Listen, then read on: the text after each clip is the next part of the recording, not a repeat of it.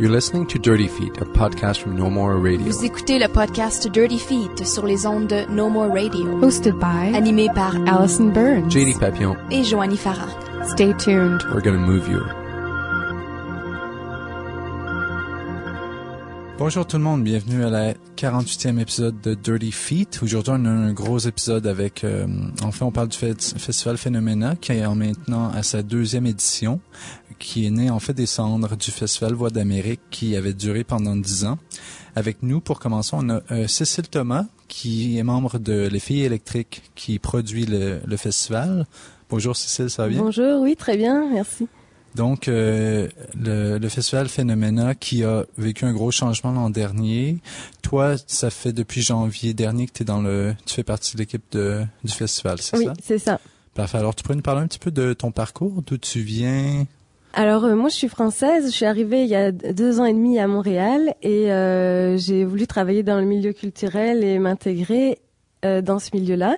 J'adore ce qui se passe à Montréal parce qu'il y a énormément de productions indépendantes. Les artistes font des choses à côté de leur travail beaucoup plus que ce qu'on peut voir à Paris, par exemple. Et donc voilà, je suis très enthousiaste par rapport au milieu culturel ici. Et le Festival Phénoména, parle-nous-en un peu. Il avait une longue vie avant de devenir Phénoména. Est-ce que tu peux nous parler un petit peu de l'historique de Festival Voix d'Amérique et ce qui a amené le changement vers Phénoména? Alors, le Festival Voix d'Amérique a été créé en 2001. Il a eu cours donc pendant 10 ans, de 2001 à 2011, et était autour du spoken word et de la poésie performée. Ils ont eu des grandes têtes d'affiche comme Richard Desjardins, Chloé Sainte-Marie, Marie-Jo Thériault, etc. Et les Filles électriques ont voulu se repositionner sur la performance et l'interdisciplinarité pour aller dans des choses plus ludiques, plus éclatées, et parce que c'est déjà un virage qu'ils avaient pris avec Voix d'Amérique. Donc le mandat du festival correspondait plus vraiment à ce qui se produisait. Donc c'était plus clair d'aller dans l'interdisciplinarité, franchement. Mais la poésie et le mot parler semblent encore avoir une place très importante dans le Festival Phénoména également, c'est ça? Alors effectivement, dans la programmation, on fait attention à programmer des artistes qui ont un univers poétique très important. Par exemple, Julie Desrosiers crée tous ses costumes et sa scénographie, puis un univers incroyable marionnettique. Tous les artistes qu'on a, les Wives vous parleront tout à l'heure de leur univers certainement, puis tous nos artistes ont vraiment un univers propre et poétique, puis on les choisit aussi pour ça. Mais on s'est un petit peu éloigné des mots et de la poésie parlée proprement dite. L'interdisciplinarité prend de plus en plus d'ampleur au niveau des arts de la scène. Pourquoi est-ce que les Filles électriques considèrent autant d'importance sur l'interdisciplinarité de nos jours? L'interdisciplinarité pour les Filles électriques, c'est pas simplement une accumulation de différentes disciplines, mais c'est un processus de création qui fait appel à plusieurs disciplines qui se répondent et qui crée un ensemble d'un spectacle qui sera finalement interdisciplinaire.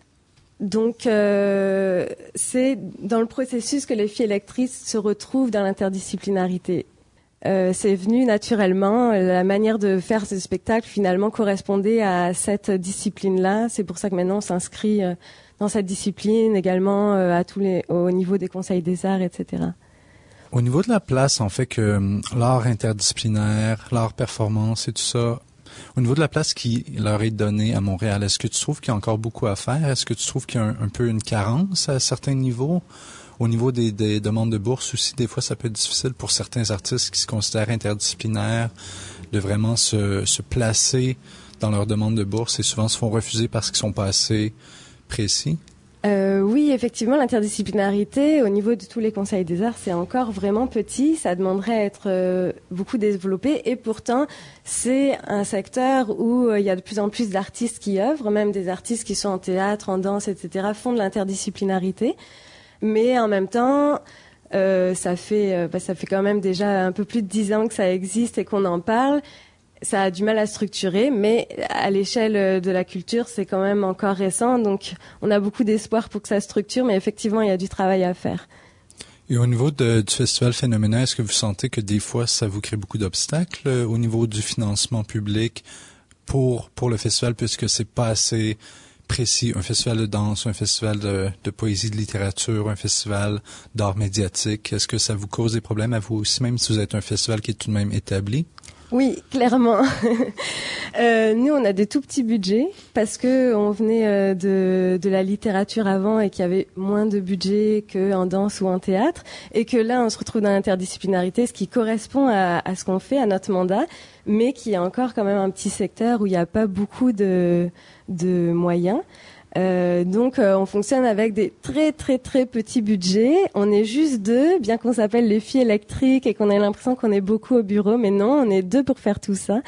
Donc oui, c'est sûr que nous on le ressent que on a des tout petits budgets.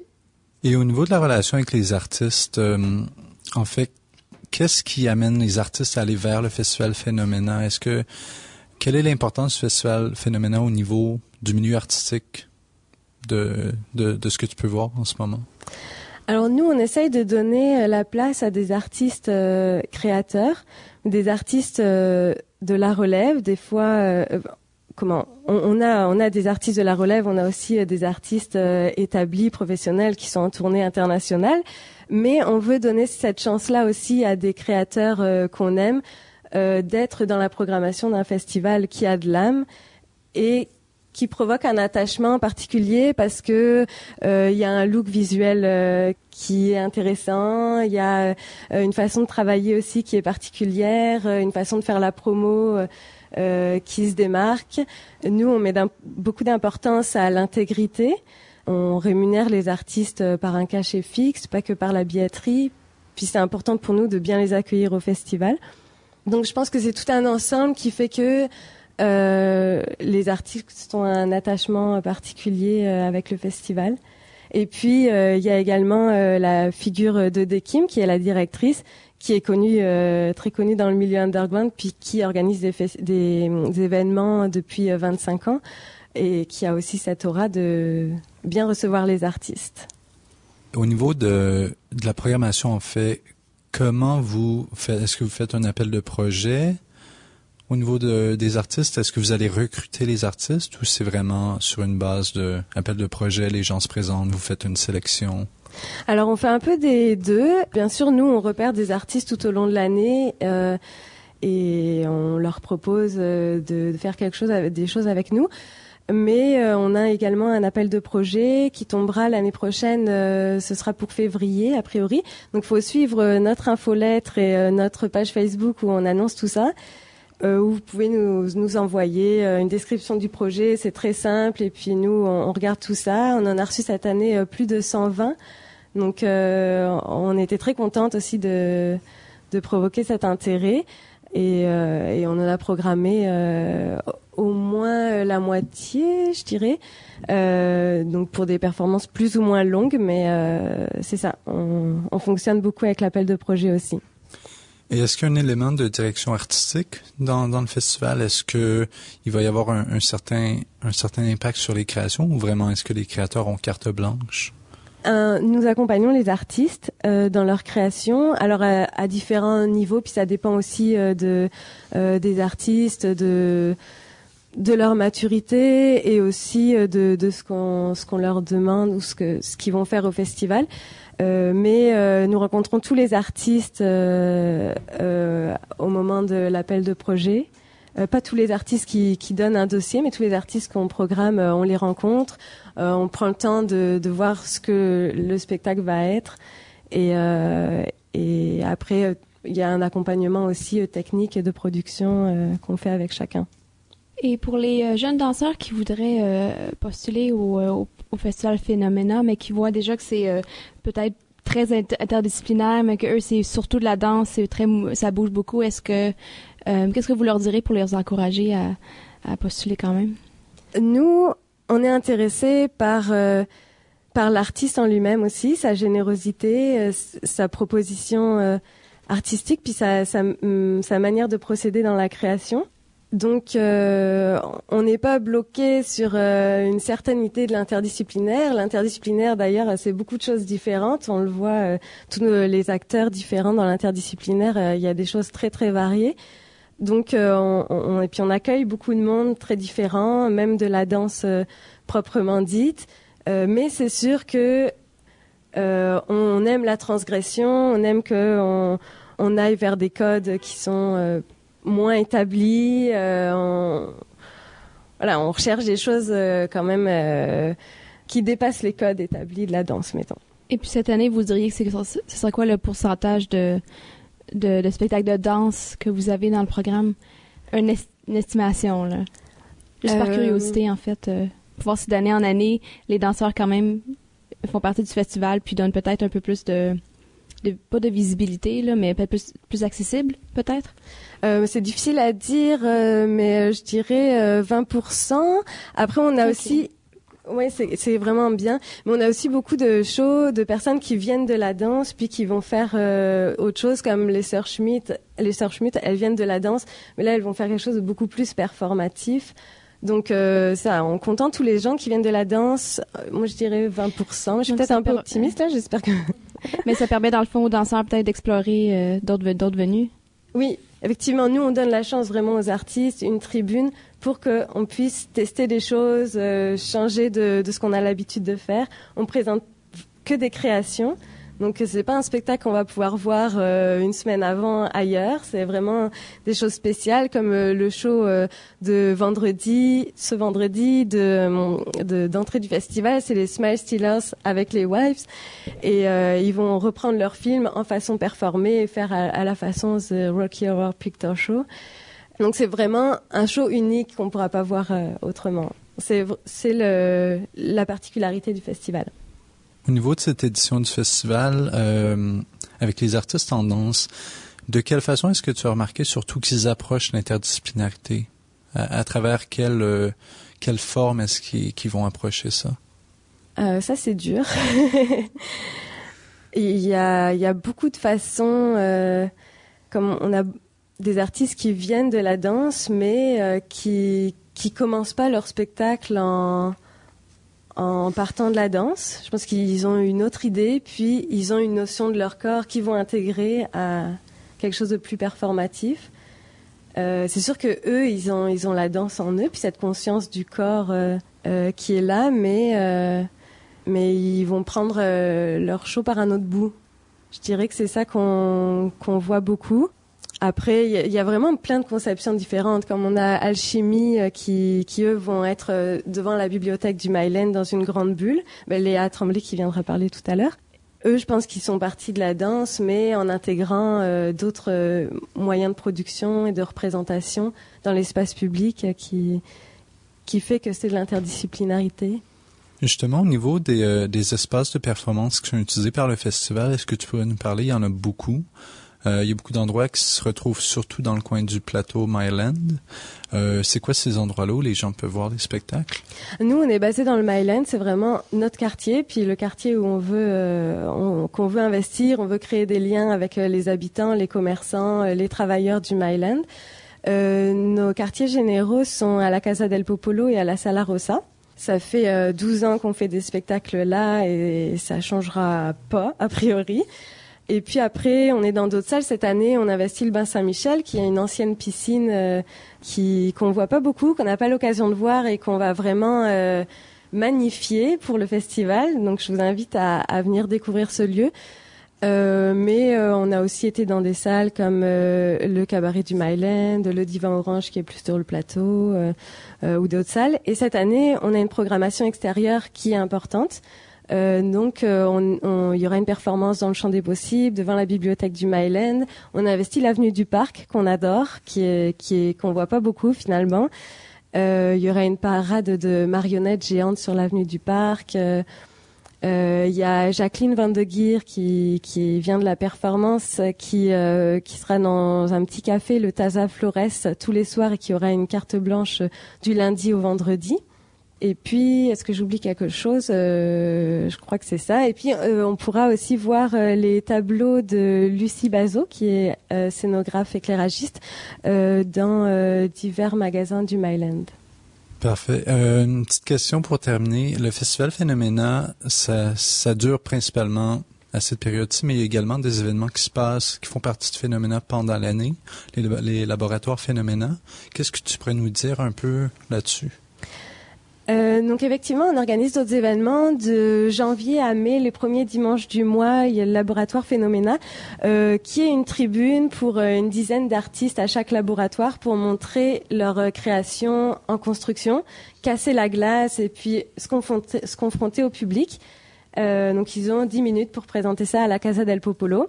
Et on recommencera en 2014 parce que ça a super bien marché. En 2013, on est vraiment contente. La Casa del Popolo était pactée à chaque fois et avec une très bonne ambiance et une très bonne écoute, ce qui était vraiment impressionnant.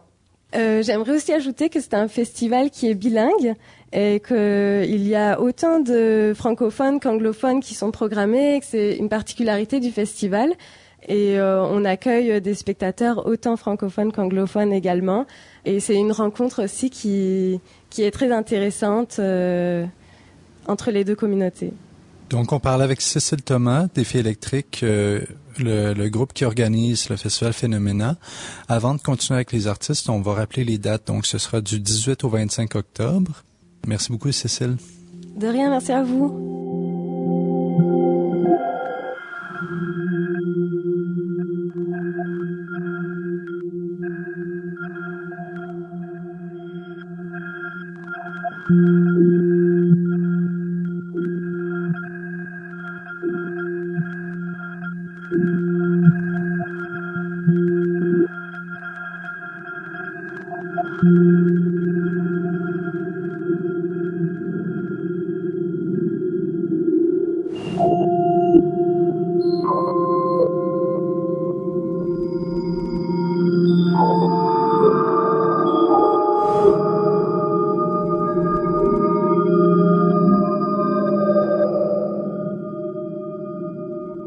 Okay, so we are continuing in English now with the collective wives. Emma, Kate, Julia, and Leah are with us today to talk to us about the show Seafoam Blue 2. So we're going to hear all about that soon. How are you doing, girls? We're doing good. Good. Nice to see you. So Great. Emma, hi. So can you tell us a bit about your performance, which is happening this Friday at the launch of the Phenomena Festival? Tell us a bit about what's going to happen there. We're going to be performing our new version of Seafoam Blue 2. It's the sequel to the first Seafoam Blue that we did at the Rhubarb Festival in Toronto in 2012. And we're very excited to be doing the second version at Phenomena. And we're sharing the stage with a movie screening. It's kind of an extreme fantasy movie called Smile Stealers, made by Jay Sabaka and Alison Moore. And then we're going to do our performance. So, yeah, Seafoam Blue 2. And what space you're using? Sala Rosa, is it? Mm-hmm. Have you been to this? Have you performed in this space before? Mm-hmm. We actually performed our first piece together there in 2009. Our first piece was the first piece where we worked with overhead projection and movement and diverse modes, I suppose, was Open Your Heart, Willie, and Love. And I guess this is our fourth work in that same way with overhead projection and performance. Yeah, I'd like to get into what that way is. We skipped where you guys came from because we know where you came from. You know. You were our classmates at Concordia. And since then you've taken on this kind of performance art. Is that fair to call it that? Yeah, I think angle? These days, yeah. Body-based intermediate love songs. Beautiful, beautiful. Yeah. So tell us about, you use projection, you use your body. What comes out of this, your style of working these days?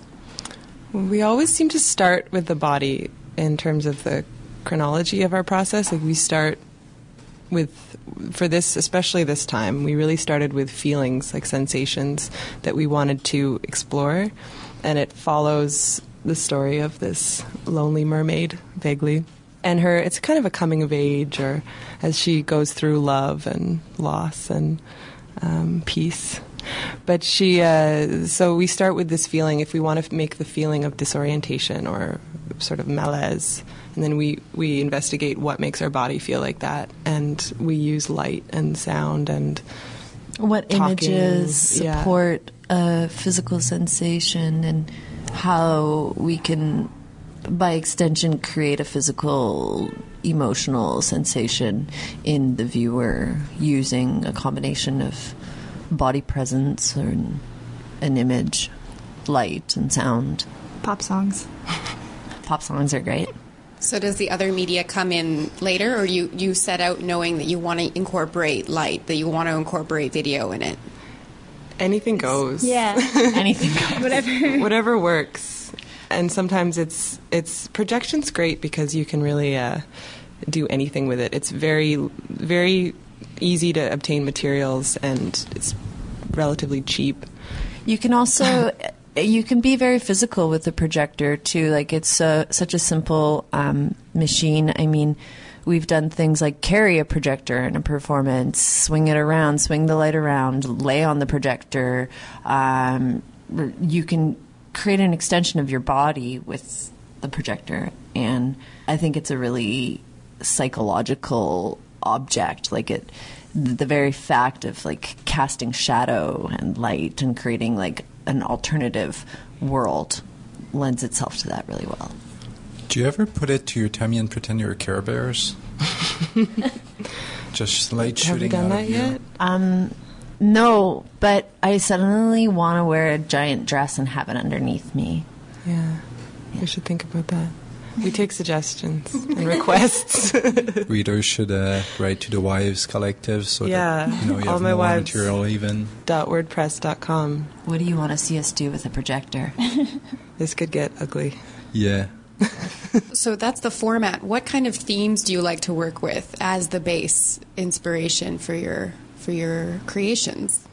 We tend to... Or do you want to take this one? Well, I think we kind of take the essence of what we're dealing with our own lives and try to distill it in such a way that it's no longer specific to ourselves and to our own hearts, and that it can be relatable to a whole room, to a whole group of humans.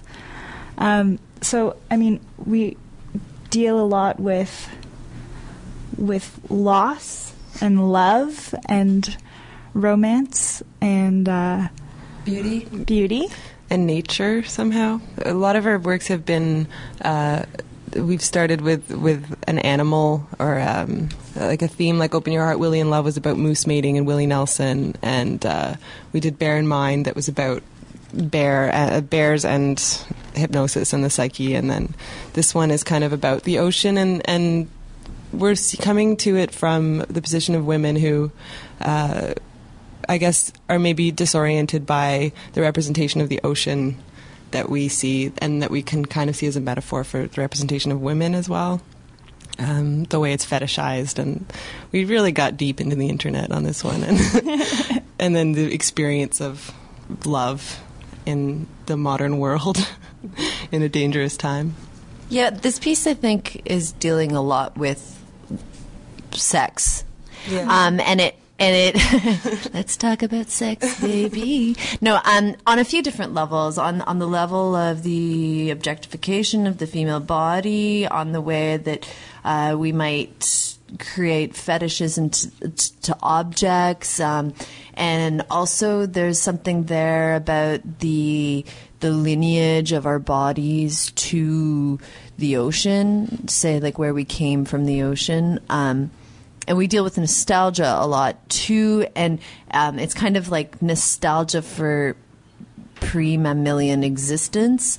And so sex on that level, not necessarily like sexy sex, but like mating and and genealogy, I suppose. And Leonard Cohen as well. Talking about sex leads to Leonard Cohen. Everything must lead to Leonard Cohen. Especially in Montreal, it's sort of a law. He's here. I think He's we have to here. talk about Leonard Cohen if we're artists in Montreal. It's true. We couldn't help ourselves. I remember a discussion I had with Emma Kate at the program launch for the Phenomena Festival about cynicism and, to some extent, cheesiness, and how a lot of people shy away from things that could be too overtly emotional or too cheesy. Is this something that you have ever feel that you need to fight against in the Montreal scene, in Montreal art scene, or art scenes anywhere. Irony. Yeah, and I thought about that after, and just recalling something that Julia just said before we came here. We were having coffee. She said, "I only want to talk in positive terms." So not talking in not being against anything in creation, and I think you can see yourself against things in creation, but I think it's better just to create straightforwardly and not concern yourself with that. I think ultimately, after our discussion, and I thought about it a lot, I think it's just scary as a performer to go there. There are definitely some areas in this work where we're going beyond our own comfort zones of drawing emotions out and drawing like utter. There's almost like a feminine hysteria is there present for sure, and drawing that out. And for some reason, like I think hysteria and feminine hysteria is like kind of old news, but we want to make it not old news because it's not. It's still very important, and we should all be allowed to be hysterical. And I think that's kind of our mandate is to feel more and more. And so in regards to like what in Montreal, I don't know. I think it's just important to create straightforwardly and not against anything. We also kind of embrace the new age and go straight for that, and without shying away from whether it's utopic or if it's all about free love, or not free love, but love and loving yourself or something. It's kind of a self-help thing, or I don't know. The new age is present in there too. And not ironically. Yeah. We mean it. Yeah. We mean the love. Actually, that brings me back to talking about the collective Wives, because there is something very communal to a name like Wives for a collective. How did that come about? How did the collective come about exactly?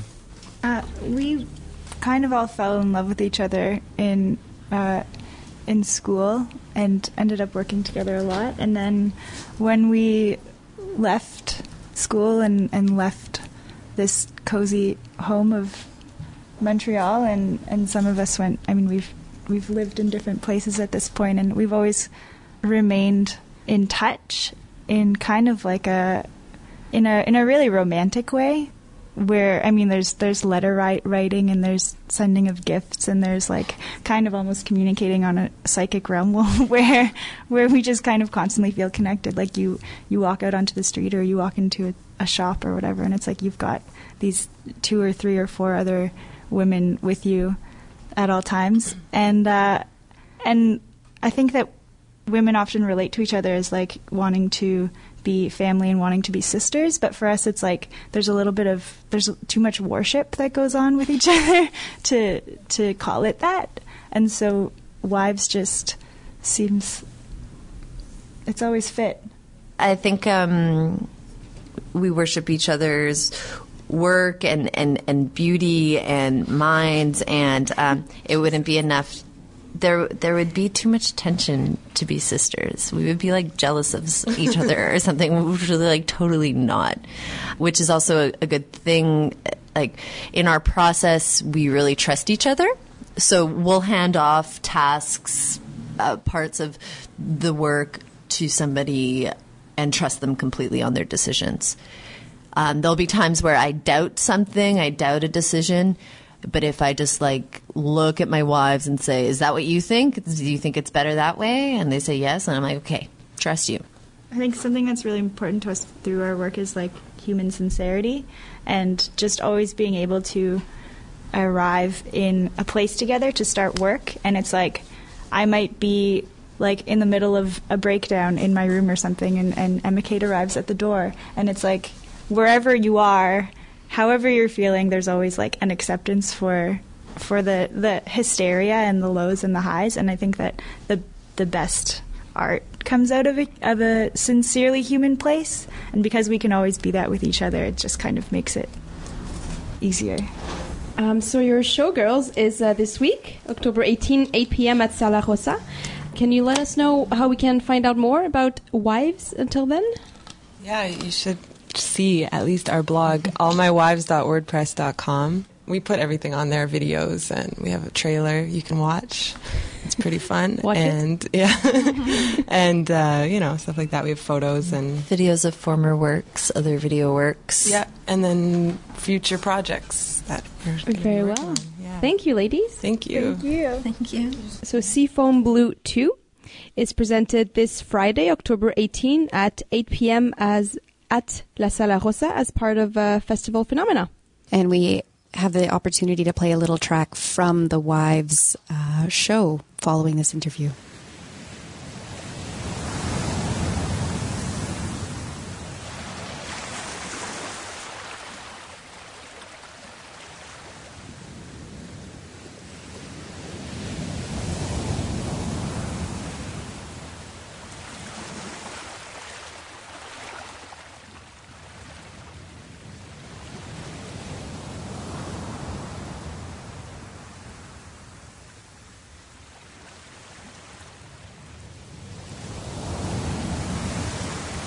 Feels like I'm standing in a timeless dream of light mists, pale and rose.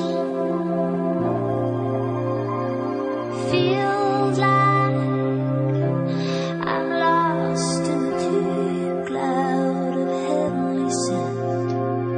Touching, discovering you.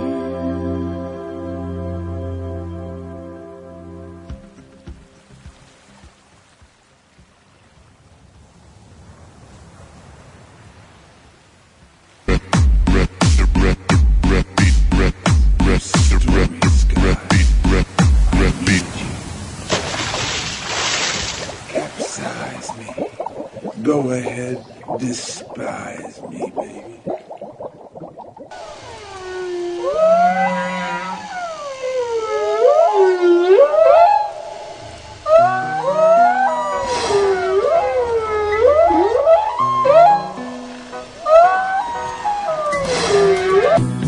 Suzanne takes you down to a place by the river. You can hear the boats go by. You can spend the night forever. And you know that she's half crazy, and that's why you want to be there.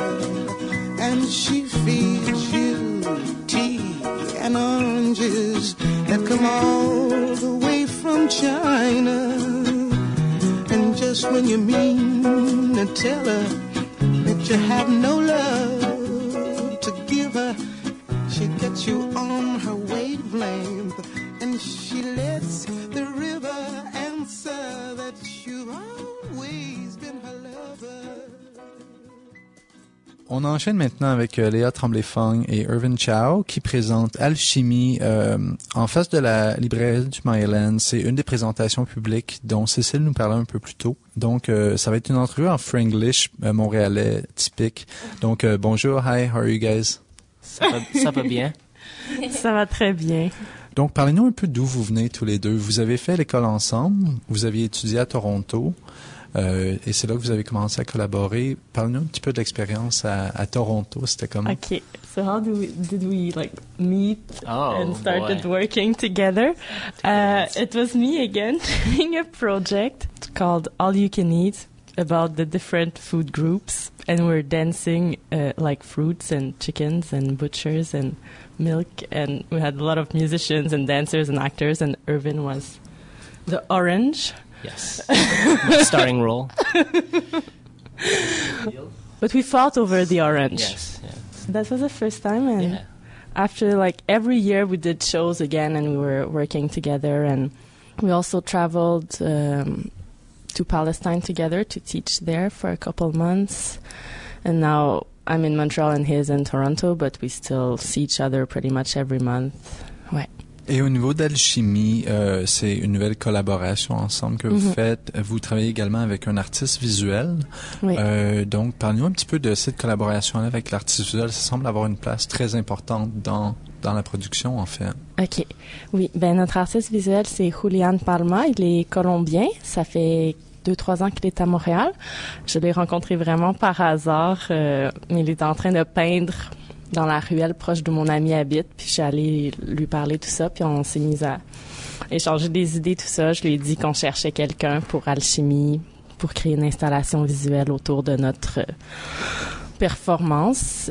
Et je sais pas quoi ajouter. On a juste continué. C'est vraiment un truc comme intuitif aussi, comme we wanted to work together and we felt like we had a good energy to share. And his wife too is a contemporary dancer. I guess maybe it makes him more open to that kind of collaboration. So basically, you'll be dancing in a bubble? Yeah, it's like a 10 foot by 10 foot vinyl sphere, clear, and it's like almost like a giant snow globe. How do you feel this affects your connection to the audience? Do you ever feel that being encased in a vinyl bubble like that creates a bit of distance with the public, or do you feel that rather it brings their gaze towards you even more so? Actually, we were talking about this earlier about how to connect directly with the audience, and we're hoping that who knows, but we're hoping that it'll draw the gaze in, and then we as performers can suck them in like black holes. Yeah, like a black hole, like black exactly. Holes, yeah, exactly. So, but at the same time, we feel kind of protected in the bubble. Mm-hmm. Let's say when we speak inside of it, people cannot understand what we're saying, and it's we're exposed, but we also feel like in the belly of our mom. It's almost like have you ever done like a sensory deprivation thing? You can't hear anything, so it's kind of like fuzzy, and you can only hear yourself. Kind of, it's something like that. So. On one hand, we're trying to bring them in, but the other hand, there is this clear separation between the two of us. Or, yes, audience and... And is that bubble inflatable? How exactly does it stay up? Oh, the mystery of it. Yes. Can the audience know? Can our listeners know? Or People cannot know really, especially with the visual arts installation. It will be, the base will be hidden, and that's where there's the kind of engine that keeps it inflated, and if we unplug it, it just slowly deflates. So it's not magic, but no, it's not your will holding it inflated. With this visual arts element, how did you approach the body when it came time to creating a piece? Okay. You're just nodding to each other. Well, actually, we looked at the site in which we are performing, and that's where we drew a lot of the inspiration. That's actually where all of the inspiration comes from for the movement and a lot of the visual arts as well. And because we consider the architecture too and the history of the site as part of the visual art, if we can say it. Mm-hmm. Yeah, it's all part. It's part of the set that we didn't have to build. It's not just popping there. Like we actually knew it was going to be there, and that's according to that we created it. Mm-hmm. Yeah, and we looked at the history and like the history of the site, and just like we took a look at all these things, and then we took ideas and themes and things like that, and then we created something from that. Like it was more me who spoke with Julian because I'm here and Irvin cannot just come for meeting Julian, but I do the relais, and it's just like we really had many conversations and just.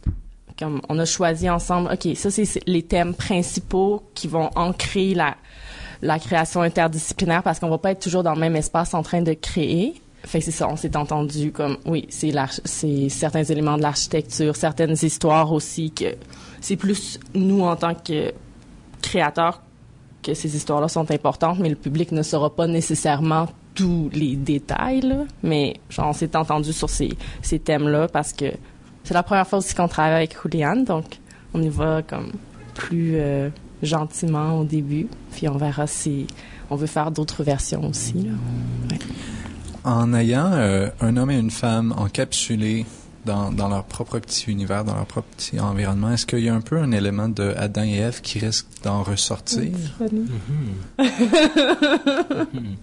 You understood? He's saying by having like a man and a woman inside the bubble, does it refer to Adam and Eve, Yes, or like will people see? Well, Are you wearing fig leaves? we thought, but all the Orthodox Jews in the area might not they appreciate would it as like much. Yeah.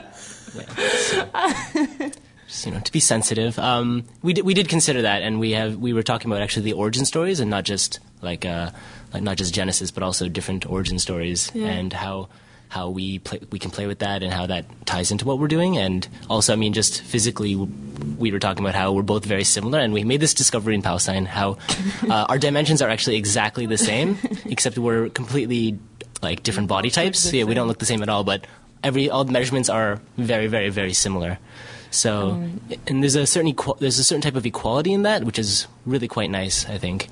And we both. The Adam and Eve story doesn't quite represent, I think, the relationship that we want to show. But for example, there was a native story that I heard once that was completely different. It's not like Eve came out of like Adam's rib, it's just they like a man and a woman worked together, and they like were equal and solidaire, and that's how like humanity began. And I shared that story with Irvin and with Julian too, and to me it just really made a lot of sense. The power dynamic is quite different in that kind of story. Yeah. Yes, for sure. Certain ideas of Adam and Eve are like, I mean, there's the male, female, etc. But I mean, really, it doesn't quite fit really well with what we're doing. Also, there's the aspect of we want to be close to the people. We don't want just to be in a bubble that's like magic. We hope that people can see that we're human. Like, we're not wearing kind of Cirque du Soleil costumes. We're wearing clothes that people could wear on the street, like normally.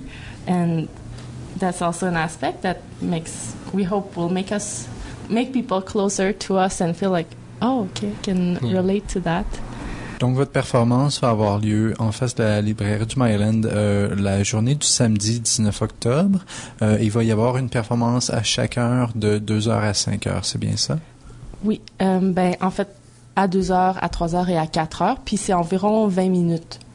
Donc, ça termine avant 5h.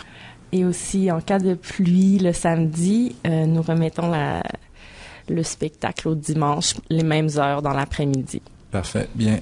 Léa Tremblay-Fong, Irvin Chow, merci beaucoup d'être venu nous parler aujourd'hui de votre de alchimie. Bien, ça fait plaisir. Merci.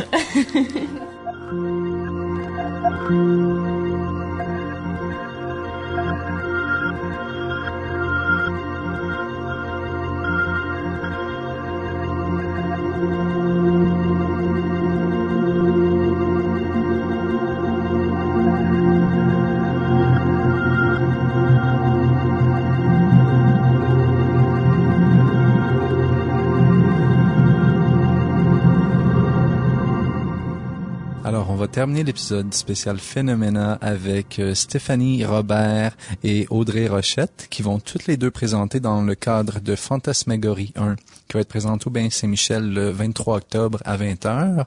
Donc, c'est une soirée avec 10 performances, une soirée bilingue avec beaucoup d'artistes qui viennent de milieux très variés.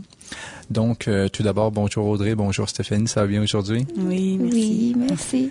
Vous venez toutes les deux du milieu de la danse. J'aimerais entendre parler un petit peu de vos parcours. En fait, Audrey, on t'a déjà eu à l'émission il y a presque un an maintenant pour parler de danse buissonnière.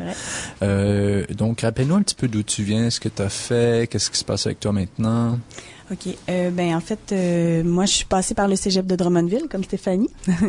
Puis ensuite, je suis allée à l'ADMI. Puis là, maintenant, je suis interprète dans différentes productions. Puis je fais mes trucs là en tant que créatrice là de danse là.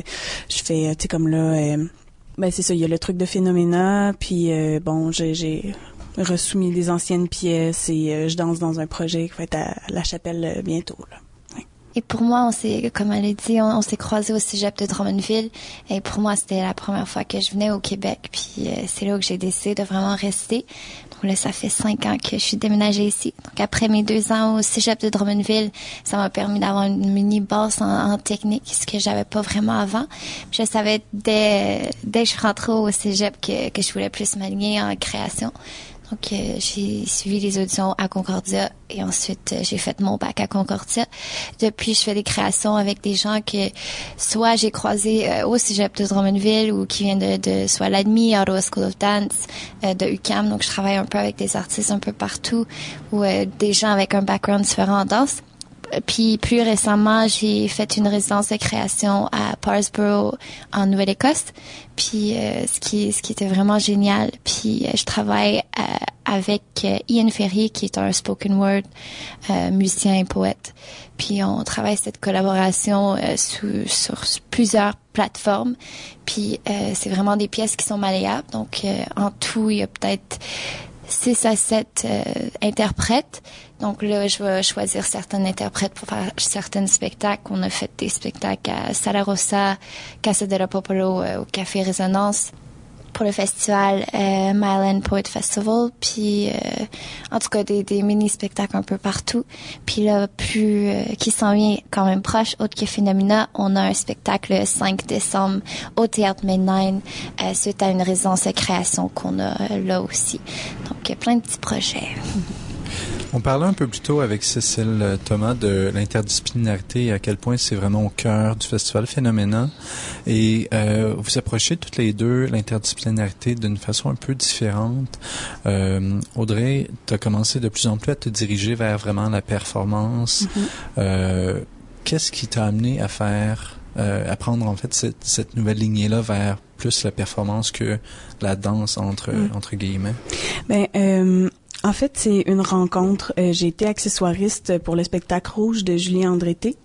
Puis, tous les soirs, j'allais voir le spectacle après que j'aie fait les accessoires. Donc, ça m'a permis vraiment... En fait, ça me captivait de voir...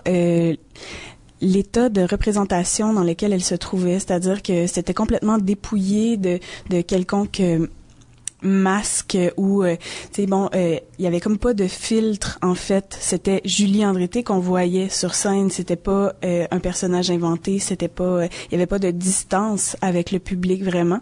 Donc ça m'a beaucoup inspirée, puis c'est de là que j'ai commencé à vraiment m'intéresser à la performance, mais mon médium reste toujours la danse parce que dans les thématiques qui reviennent souvent dans ce que je fais, c'est toujours l'humain qui est au cœur de mes pièces finalement.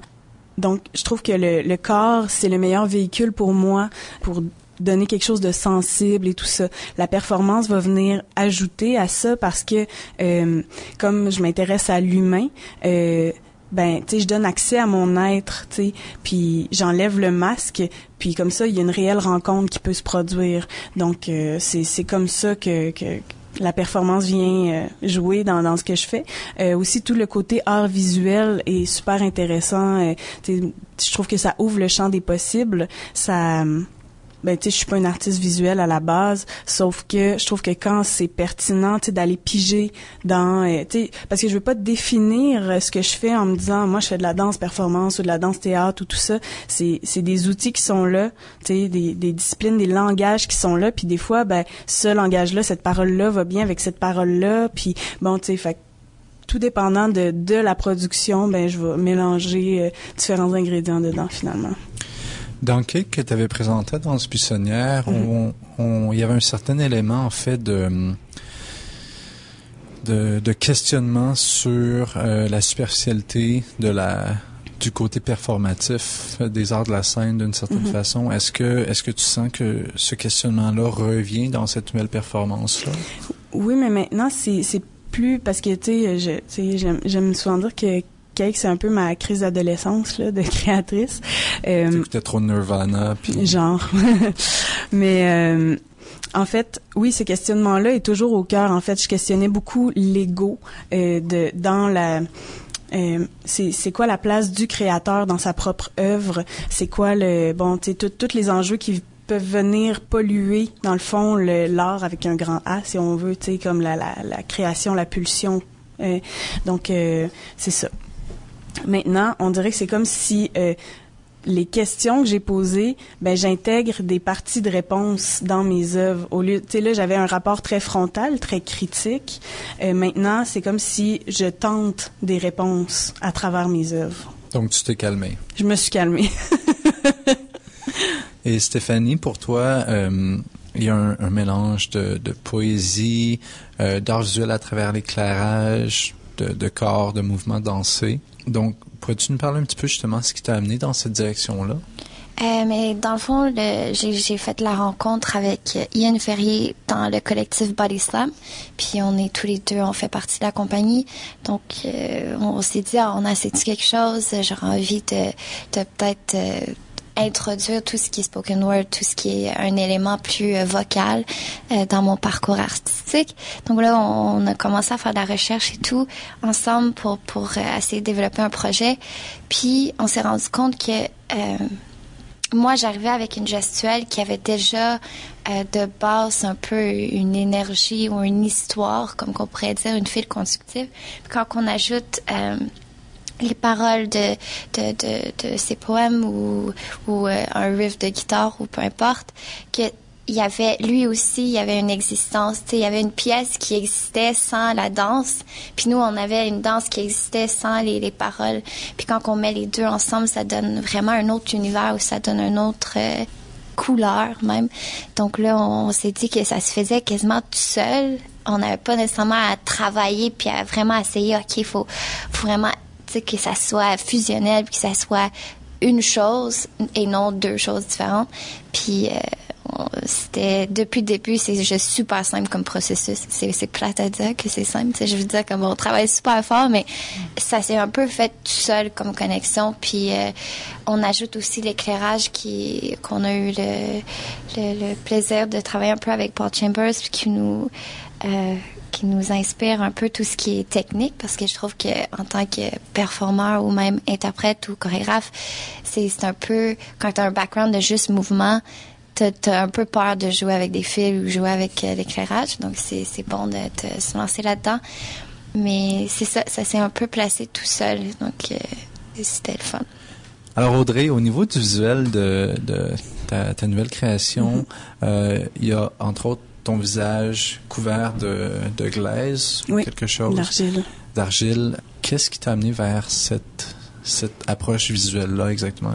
Qu'est-ce que ça représente symboliquement pour toi? Ben, en fait, donc cette pièce-là, qui s'appelle A Rift in the Wall, c'est beaucoup autour de l'authenticité du rapport humain. Et ça, en fait, je cherchais un peu qu'est-ce qui pouvait propulser, dans le fond, le rapport humain entre des personnes et ouvrir, dans le fond, toutes les barrières, tu sais, dans le fond, briser le mur, donc faire la fissure dans le mur qu'on a, tu sais, vis-à-vis des autres. Donc, c'est...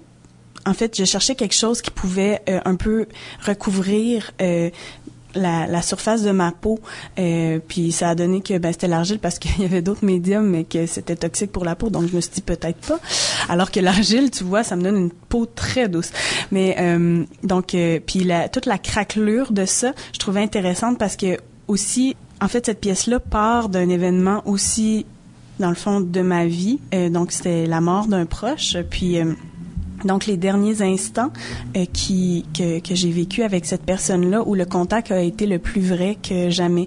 Donc je me suis dit, est-ce que la conscience de la finitude de ton être, l'urgence faisait en sorte que tu t'ouvrais plus facilement à l'autre, que le contact était très vrai. Et je trouvais intéressante l'argile à ce niveau-là, parce que oui, c'est un mur, mais quand il se fissure, t'as aussi l'air plus vieux, t'as aussi l'air, fané finalement. Donc c'est tout le concept du mur, de la fissure.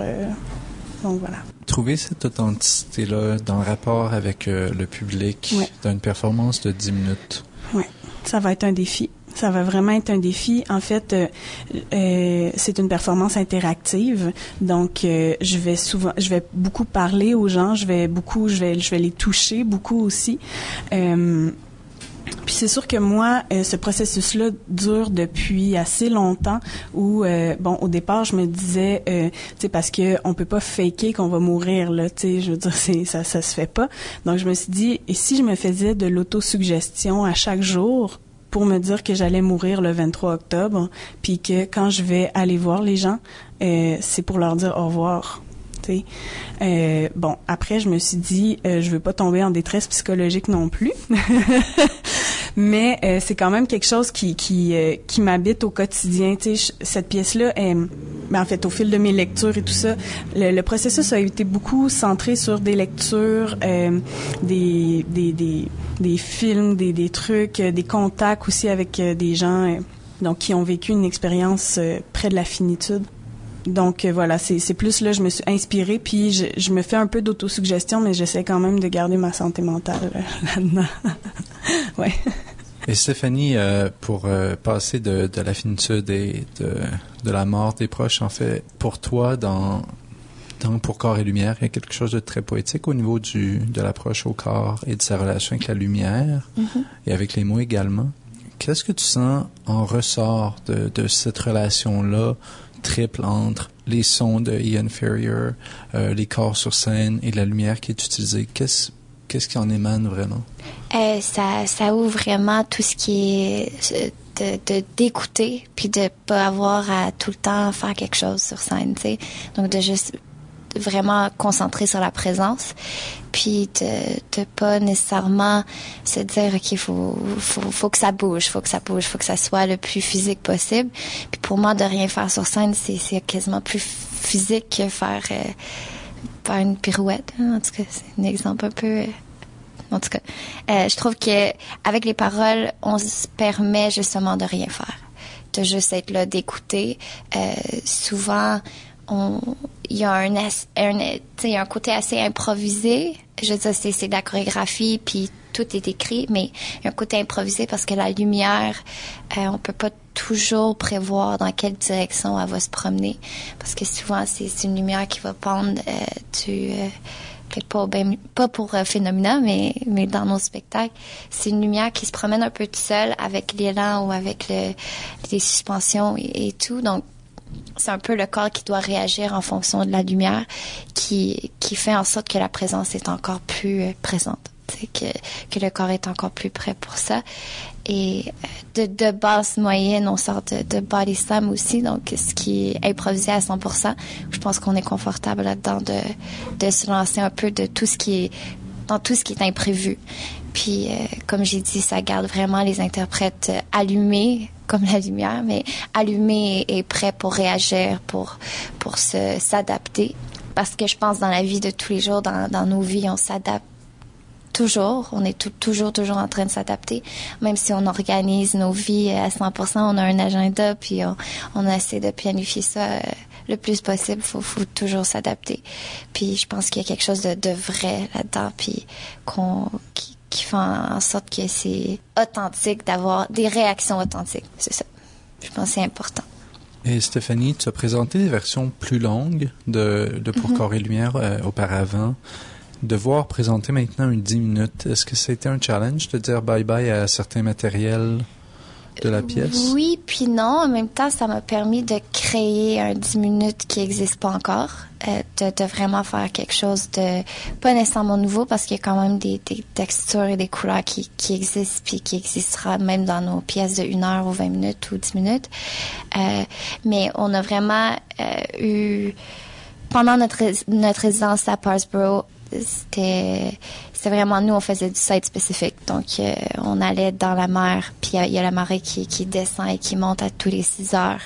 Donc, on était debout, puis on attendait l'eau qui montait jusqu'au cou, tu sais, d'avoir on a un certain contrôle. On dit, OK, tu vas être debout ici, on va faire du mouvement, on va créer une nouvelle gestuelle, mais il y a il y a une existence supérieure à ça qu'on peut pas contrôler.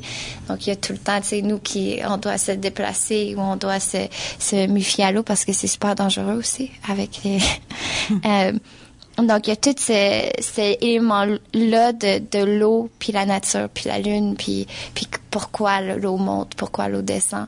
Il y a aussi le sable qui va réagir en fonction de ça, puis comment que c'est jamais pareil, c'est toujours différent. T'es en conversation, puis tu tournes, puis tout se transforme tout le temps. Tout est en train de se transformer. Puis c'est au baie de Fundy, puis c'est quelque chose de super qui super inspirant, tout ce qui est mouvement, parce que, comme j'ai dit aussi avec Ian, puis ce qui fait tout ce qui est spoken word puis musique, on se sent pas obligé de bouger. Puis on est arrivé là pour faire une résidence d'exploration de mouvement, mais ça bougeait tellement autour de nous qu'on a voulu vraiment juste être là, tu sais. Donc, c'est quand même assez intéressant. Mais pour la pièce de 10 minutes, ça va vraiment être ce qu'on a vécu là-bas. Puis c'est drôle parce que c'est dans une piscine, puis on se réfère beaucoup à l'eau, puis tout ce qui est gestuel qui est un peu... tu peux pas toujours prévoir. Si tu bouges dans l'eau, il y a des vagues qui vont faire en sorte que tu es beaucoup moins stable ou plus stable, ou que tu flottes, que tu cales. Donc, c'est ça.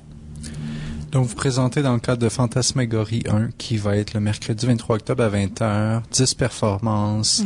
Pour vous, est-ce que vous avez un peu un sentiment de c'est quoi ce spectacle-là, Fantasmagorie? À quoi on peut s'attendre en tant que public? Je pense que c'est vraiment la découverte qui est au centre de tout ça, parce que je pense que tu sais, moi je fais extrêmement confiance en la vision de Kim, parce que elle choisit vraiment les œuvres et non pas tu sais, en fonction d'une réputation quelconque. Donc elle choisit les œuvres, et je pense que chaque petit univers est extrêmement différent. Tout est interdisciplinaire, pardon.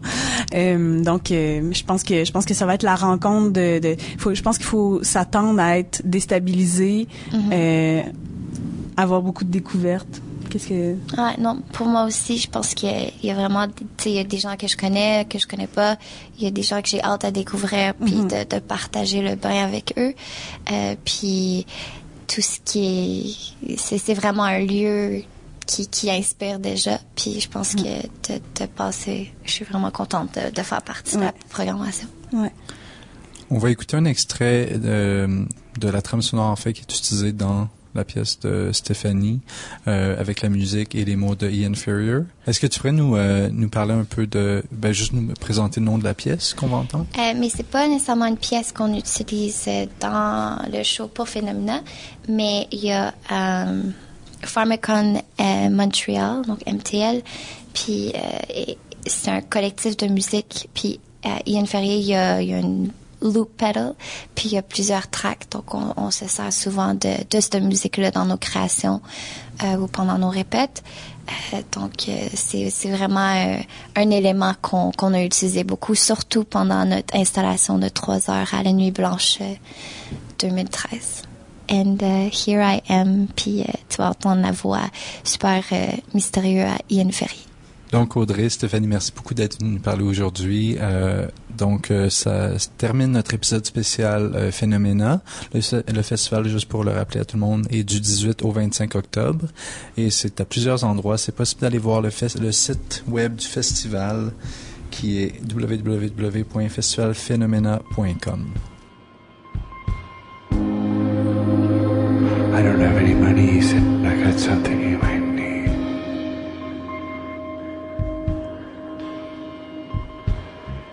Zip life rods.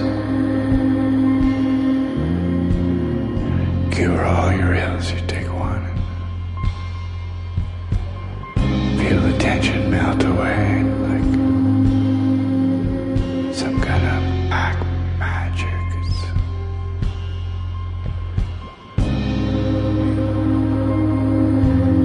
Running around the edges of your skin. It's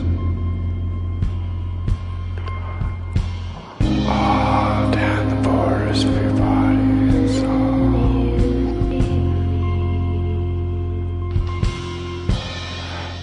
running along the edges of your skin. It's like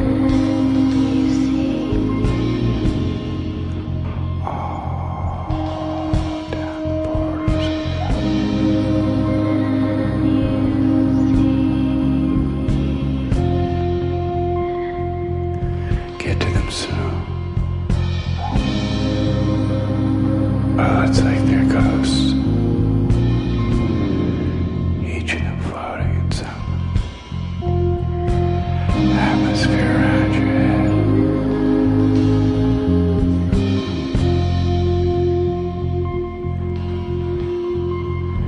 Said, know where I'm going, there's no such thing as ghosts. It's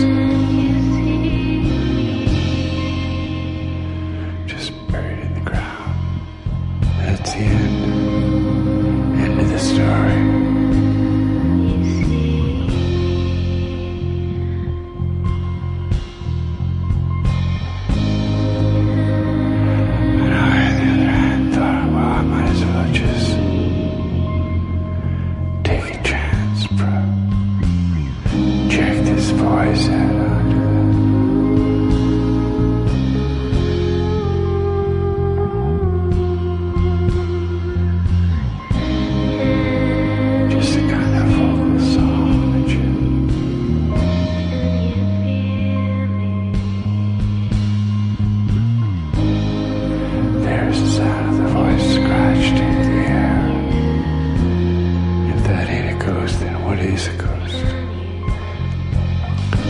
watching old films of Ronald Reagan walking across the screen.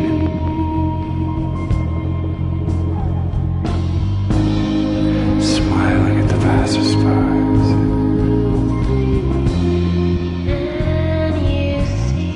Here I am.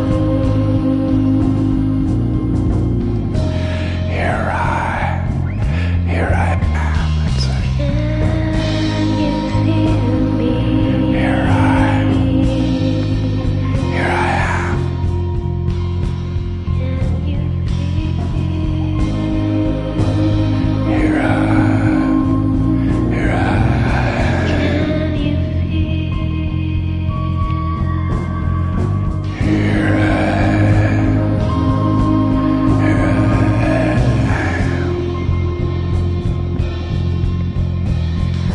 Something imminent on the horizon. It's like, this is the one cured all your ills. Let go and lean back. You're flying off. That ain't no ghost, it's just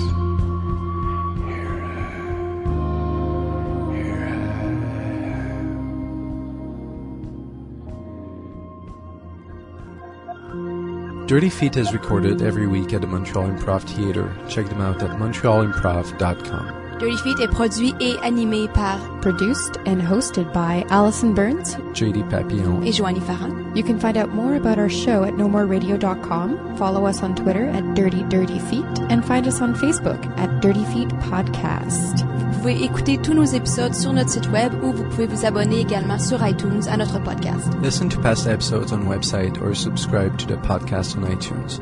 While you're there, be sure to give us a rating and or leave a comment to help us spread the word. Tune in next week for a whole new show.